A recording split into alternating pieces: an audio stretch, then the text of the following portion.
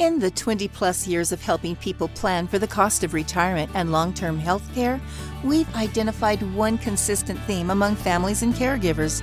People don't like to talk about money. Life Care Affordability Planning helps families who are facing long-term health issues and increasing health-related expenditures to make better informed financial decisions during a time when there are so many unanswered questions. It's time to face this topic head-on, address the emotional charge of discussing money, and discover practical ways to bridge the gap between a long-term health care plan and your ability to pay for it. Hello and welcome to Life Care Affordability Planning with Tom West and Arvet Reed from Signature Estate and Investment Advisors. Today we're going to be talking about money, thriving versus failing to thrive. When it comes to managing care and finances for those with a health diagnosis, there are those who thrive and those who fail to thrive. Today, Tom West and Arvet Reed explore the mindsets, attitudes, and actions that set these two groups apart when handling a loved one's declining health, so you can be better prepared to care for your loved one in the event of a health crisis. Good morning, Tom and Arvet. How are you? Good morning, Eric. Hi there. Tom, I love the topic of this episode, and I love the word thrive, to be honest with you.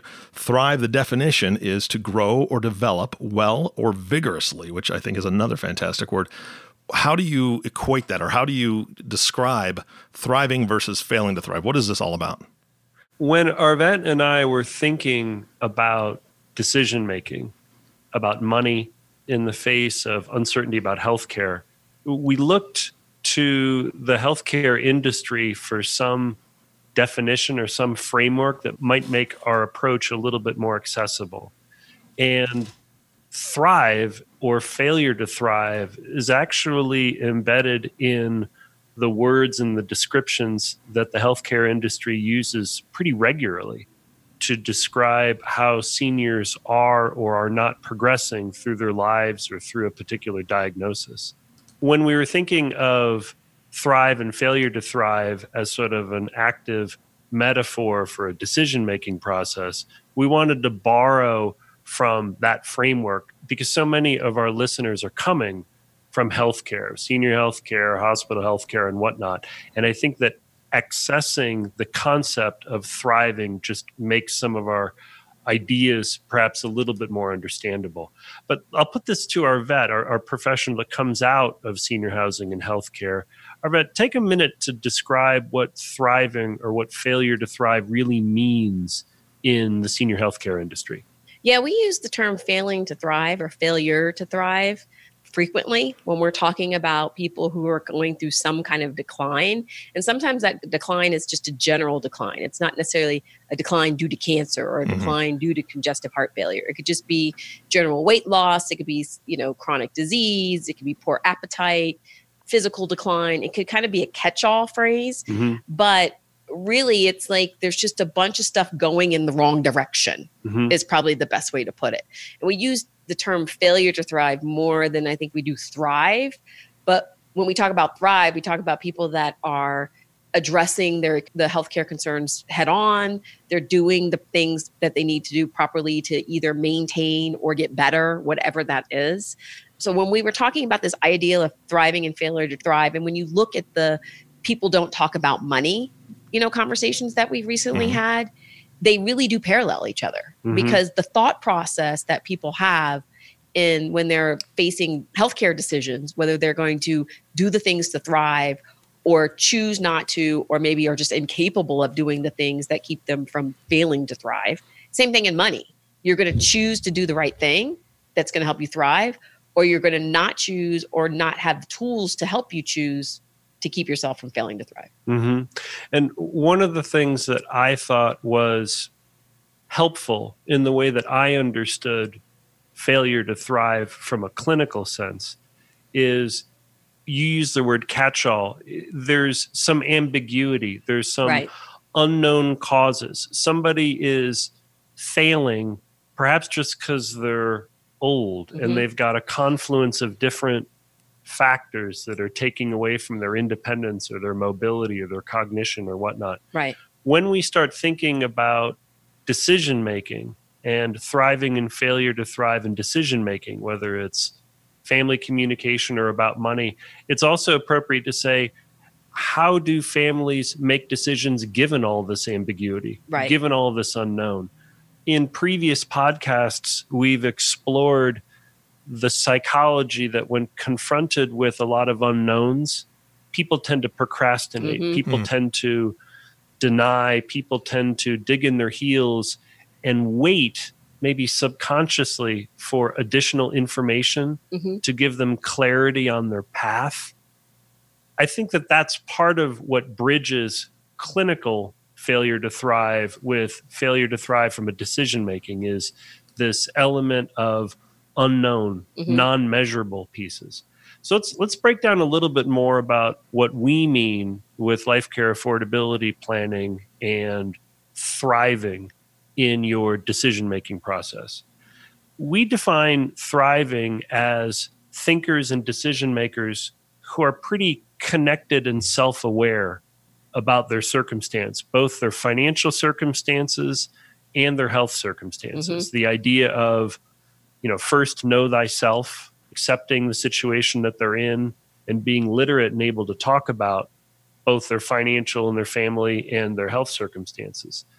We talk about thriving in decision making as being able to identify different options that they might have. What are the different things that involve money, that cost money, that are elements of decisions I might have to make about, do I move? Do I bring assistance into my own home? What does this mean with some of the goals that I had financially before a period of care? When you talk about being connected and having options, and you put that on the other side of failing to thrive, right? The opposite of that would be being disconnected or not knowing your options. So when people get older and things start to happen, they start isolating themselves. And so they're no longer really connected to the families, the friends, the things they did all the time. Maybe they went to church every Sunday and they're not doing it anymore. Or if it's a spouse and one of them starting to decline with dementia, the well spouse is now starting to limit his or her connections because of whatever's going on with their loved one, right? And so that by definition is failing to thrive, because you need to stay connected to people in your world in order to grow and to make sure that you're moving in the right direction. You start isolating yourselves and all the other stuff starts happening. And then your options actually could disappear. Yeah. And when you were talking about that, I'm reminded there's a great book that is out in the senior housing and healthcare universe called Live Long and Die Short. And one of the concepts in that book is people's brain, the human brain's ability to continue to learn and to adapt, but the failure to sort of move out of your regular pattern. Right. You go to the same grocery store, you get the same food, you talk to the same people, you do the same thing year over year over year.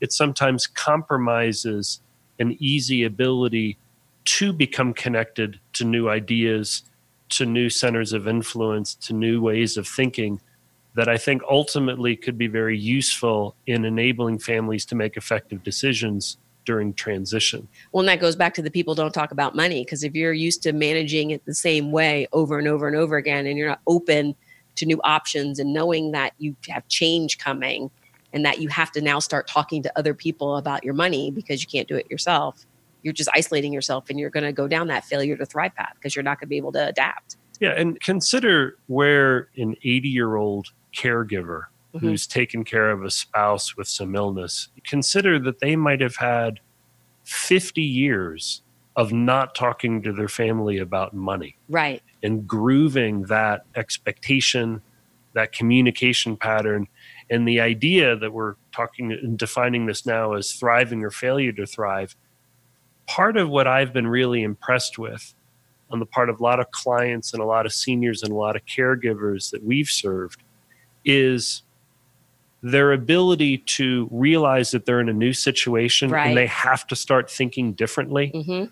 Like, my wife's not able to do the same things that she was before. I'm not able to do the same things that I am before. And I have to sort of reach out and consider my relationship with my family, with perhaps new people that could supplement taking care of a loved one. I have to start thinking about this different.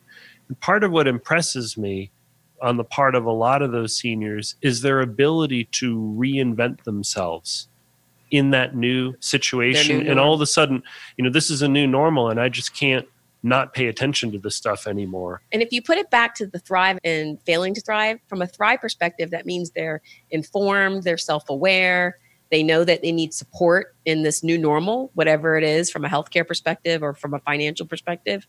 And those are the ones that thrive because they get the help that they need as early as possible. The ones that hunker down, put their head in the sand and pretend like this is not happening to them. No, my loved one doesn't really have dementia. No, he's not asking me the same question 10 times. What are you talking about? They start to isolate themselves and they're in denial of what's happening. Those are the ones that'll go down the failure to thrive path. There's a connection between thriving in the clinical sense and thriving the way that we're using it here from a decision-making standpoint with the idea of being proactive or reactive.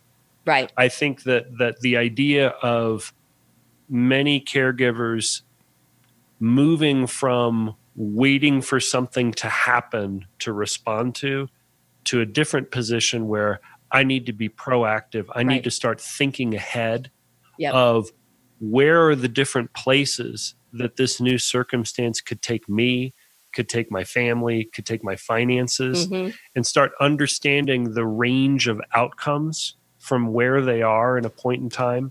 That's very different than a failure to thrive from a decision-making standpoint, where you just wait and you, just like you said, Arvet, you deny, you procrastinate and whatnot. I think that for our listeners that are in the senior housing and healthcare industry, part of the true value of our life care affordability plan is the language and the psychology and the support that we provide families to start imagining the range of outcomes that their clinical and their family and their financial situation might have in store for them in order to take them from being reactive and passively taking whatever their circumstance brings them to being more proactive. And I was told by a friend that comes out of senior housing and healthcare that was excited about this element of life care affordability plan. And the word that she used was, this is another way that you're able to give seniors agency and identity and control over situations where they might not feel like they're in control. And I think that the idea is helping to enable imagining these range of outcomes and truly what are the different kinds of things that you can do, perhaps decisions that involve money but aren't specifically about money. How does that work? Arvet, tell me a little bit about failure to thrive in the clinical sense and the idea of people not wanting to make changes and maybe aversion to change. Talk a little bit about that from a clinical sense, from how the senior housing and healthcare industry thinks about unwillingness to change. Then we'll make some bridges to decision-making from that. Yeah, and I think before I do that, when you were talking, the one thing that came to mind is I was thinking about a case that we worked on with the Life Care Affordability Plan. We had Christy and Lindsay from Insight Memory Care Center on the podcast earlier, and this was one of their families. That family also was dealing with an aging life care professional. I think we've talked about them in the past before. And this was a perfect team to work with this family. This family was being very proactive, as you just said, about thriving versus not thriving when you're more reactive. The gentleman had a recent diagnosis of dementia. They knew that their world was changing and that they needed to plan for what was coming down the road and that they didn't know what was coming down the road. So by reaching out to Insight and then reaching out to the aging life care professional and then reaching out to us, they were actually taking all the steps to make sure that they were going to continue to thrive as his diagnosis progressed the best way they could. And so the life care affordability plan, with all the input from Insight and from the aging life care, and then adding our financial stuff to the scenarios, really gave them the opportunity to do that. If they hadn't reached out for help, they would have been in that failing to thrive mode, where they would have just kept going forward with no plan and winging it. And then things were happen and then they would be reactive.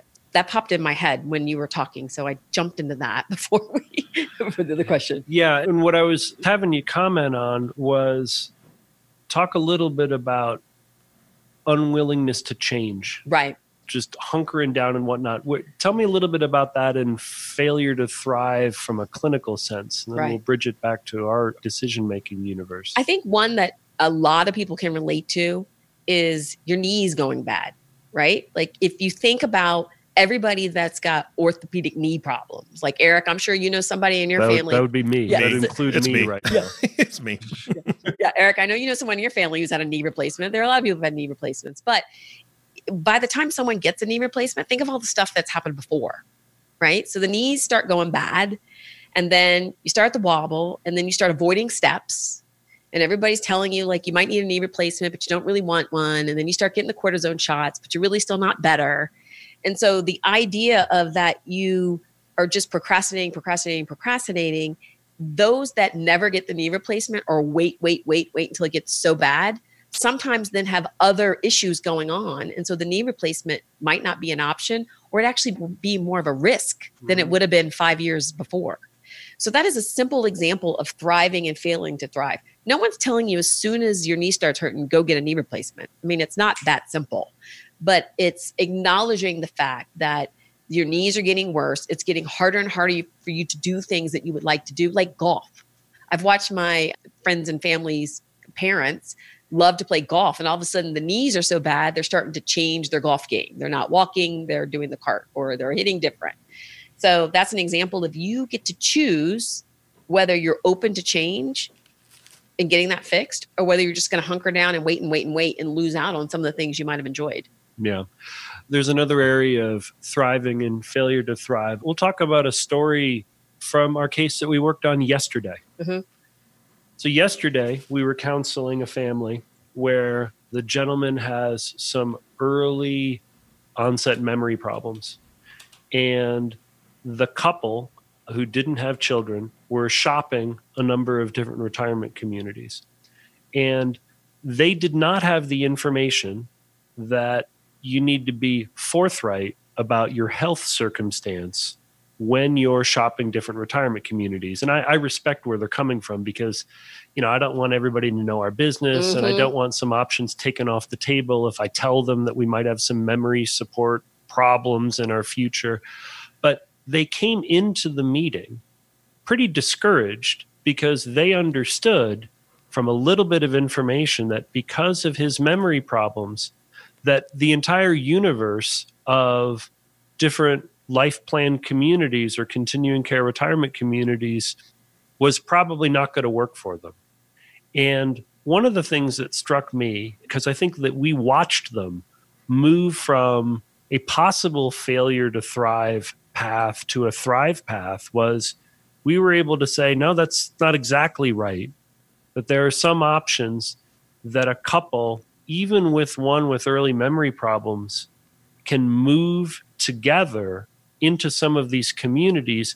And we just have to account that some of their contract options might be different. And that their financial picture between the spouses. And then you reverse engineer, maybe we can arrange the finances in such a way to allow for somebody that might not be insurable and having a full life care contract available to them. Well, that's okay, because we've made these financial arrangements and planning to make sure that he's taken care of. And then she would be able to enjoy all of the guarantees and the covenants of a full life plan. And we think, at least as of today, that we're going to be able to help this family arrange their finances in such a way that their priority and goal of moving somewhere together to stay together, even though they have different needs right now, that they're going to be able to do that. And I think that that's a great example of transitioning from not having information, not being connected, not knowing your options, potentially failing to thrive in their path, to, after a good conversation and an informed one with us, opening up some possibilities that they might not have explored because of these mistaken assumptions had they not been through this life care affordability process and open and asking for help. Well, and also be flexible. So what we talked about is the place that you think you want to go might not be the place, but that doesn't mean that there's not other places, right? And so you have to remain open-minded and flexible to see what the options are. Because if you get to I only want this place and I only want this contract and it's not going to work, so I'm going to pout and I'm not going to do anything. That's not a good option either. Yeah. I think that's really, Eric, the general message for this podcast today. In the same way that failure to thrive and thriving from a clinical sense is widely understood, we, with our Life Care Affordability Plan, have taken that general thesis and applied it to good decision making. Right. For healthcare and housing decisions that involve money, but probably aren't really about money. And how can our positioning of Life Care Affordability Plan enable people to be more connected, to understand their options, to be informed, to be more proactive, to be open to learning and whatnot. And in the case of this couple that came in yesterday, to really have the table set for them with some options that they really thought were out of reach and we think are going to be possibilities for them. Yeah, and I think it's also important just to reemphasize again towards the end of this podcast is what failing to thrive looks like. Nobody really wants to be in that space. So just get your head around the fact that you're disconnected. You don't have any options anymore. You're hunkered down. You got your fingers in your ear like a kid, like, no. You can't do that. You're in denial of what's happening. You really have no plan and you just continue to wing it, even though stuff's going to continue to happen. I mean, you're just going to pretend like it's not. And you have to be flexible and you can't be resistant to the advice that you're getting from the professionals that have seen this over and over again, right? You have to remember in families, situations that are going through these healthcare situations, and they're trying to figure out how their money is going to work and what's happening. This is maybe your first time as a family going through it, but the professionals around you have done this and they have good advice. And so you have to be willing to open and listen to that and not get stuck in this failure to thrive channel, for lack of a better word. Right. And I'll close our podcast today with this idea. If we're considering this couple yesterday, I think that they're a very good example and a good story about the true convergence of healthcare decisions and financial decisions. Yeah. That they are right on top of each other. And if you're paying attention to one and not the other, you're not going to be able to get good outcomes. Very specifically, they didn't know all of their options based on health. Once they had a better understanding of what their options and their potential clinical paths would be based on his existing diagnosis of memory support, once those options were established, that isn't sufficient to get them over the hump, because you'll remember in the conversation that like, well, it's still not going to work out because I can't get the guarantees of a life plan community contract, but she can. We were able to introduce, but we can arrange your finances in such a way that we can account for this somewhat lopsided health circumstance, because we can come up with strategies that can take care of both of you. The pairing and the overlap of those healthcare and financial circumstances and their willingness to talk about money, that's what I think is going to drive good outcomes for that family. If you don't mind, I've got a perfect example of what this can kind of look like in a real life scenario. I mean, you've covered a lot as far as when people fail to plan. And sometimes, Arvet, like you said, you get your fingers in your ears and you just don't want to face it. But I think there's another part of it where people just don't realize, right? They think that it's going to be fine. They think that they can take care of it. But just a quick example from my personal life, just in this last couple weeks, my wife had shoulder surgery. Mm-hmm. And I work full time. I have multiple companies that I work with. I do need sleep. My wife has a little bit of high blood pressure only when she's in pain. And so the doctor knew, based on the last surgery, because she had her other shoulder done about 1.5 years ago, that we needed to make sure she had medication in her system to where she wasn't feeling pain and that her blood pressure wasn't raising to abnormal. I mean, it was really high the first time. And so we really needed to regulate that. And so I had an alarm set on my phone for midnight, 3 a.m., 5 a.m., 7 a.m., 9 a.m. Every time my alarm went off, I had to give her a med. Sometimes it was different, sometimes it was a combination, but it kept her out of pain. It was 3 different medications that she was taking just to manage the pain. And I was exhausted. Yeah. I mean, and we're both 45 years old. This is not 65. This is not 70 years old. Mm-hmm. There's no dementia involved. There's no decision-making involved. It's just the time that was spent. And I thank God for my mother-in-law, because she flew up from Texas to help out. Yep. And even though I was up at those times just making sure she was getting her meds, and sometimes I'd administer her, sometimes my mother-in-law would be awake to do it. We tag teamed, and it was such a humongous help to have her here. Now, if somebody doesn't have that, Tom, like you mentioned, maybe they don't know their options of having somebody come in and help for a short time through a specific thing, through a specific illness or whatever that may be. There's so many options out there. I certainly didn't think about that before we went into this surgery. We've known about the surgery for 6 months. We've been planning this, but just not thinking about those meds every 2-3 hours. Yep. That just takes a toll on a body. And I'm not super old. So yeah, I just think that people think, it's going to be fine. We'll just take care of it. And then all of a sudden the bus hits them. And it's like, wow, okay, this is way more than I thought. And I'm exhausted and I can't keep this up I might have only had to deal with this for a week and a half. I can't imagine having to deal with this for a month, 2 months. Being proactive on your wife's pain kept you in the thriving versus being reactive and her having in pain and everybody trying to react and stress everybody out. That would have been the failure to thrive, to just wait. You did a good job of being aware of what her needs were going to be beforehand. Mm-hmm. And you're right, if it wasn't your mother-in-law and it wasn't you, any of the other options would have cost money. Mm-hmm. You would have had to deal with insurance or whatnot. And knowing that truly the decisions were going to be based on what her clinical and pain needs were going to be. Correct. Yep. And if it wasn't you and it wasn't your mother, then you were going to be making a financial decision, hopefully informed, perhaps not informed, but one way or the other. Now that you had this information, you were going to make sure that she wasn't in pain. Yeah. I think that there's a lot of parallels to that circumstance about being self-aware, knowing when to ask for help, staying connected. And also the last thing that I'll give you credit for, at least with bringing it out in your story, is knowing what your own limits are going to be. Mm-hmm. The idea that if everybody that was taking care of their spouse that had some health challenges was really aware of what their limits really were and tagged in help at the right time, that would alleviate a lot of crises. Right, yep. Yeah. Yep. Absolutely. And the last piece is that I started this off with the definition of thrive. And I want to go through a couple of the synonyms because I think they're absolutely beautiful and it really plays into this.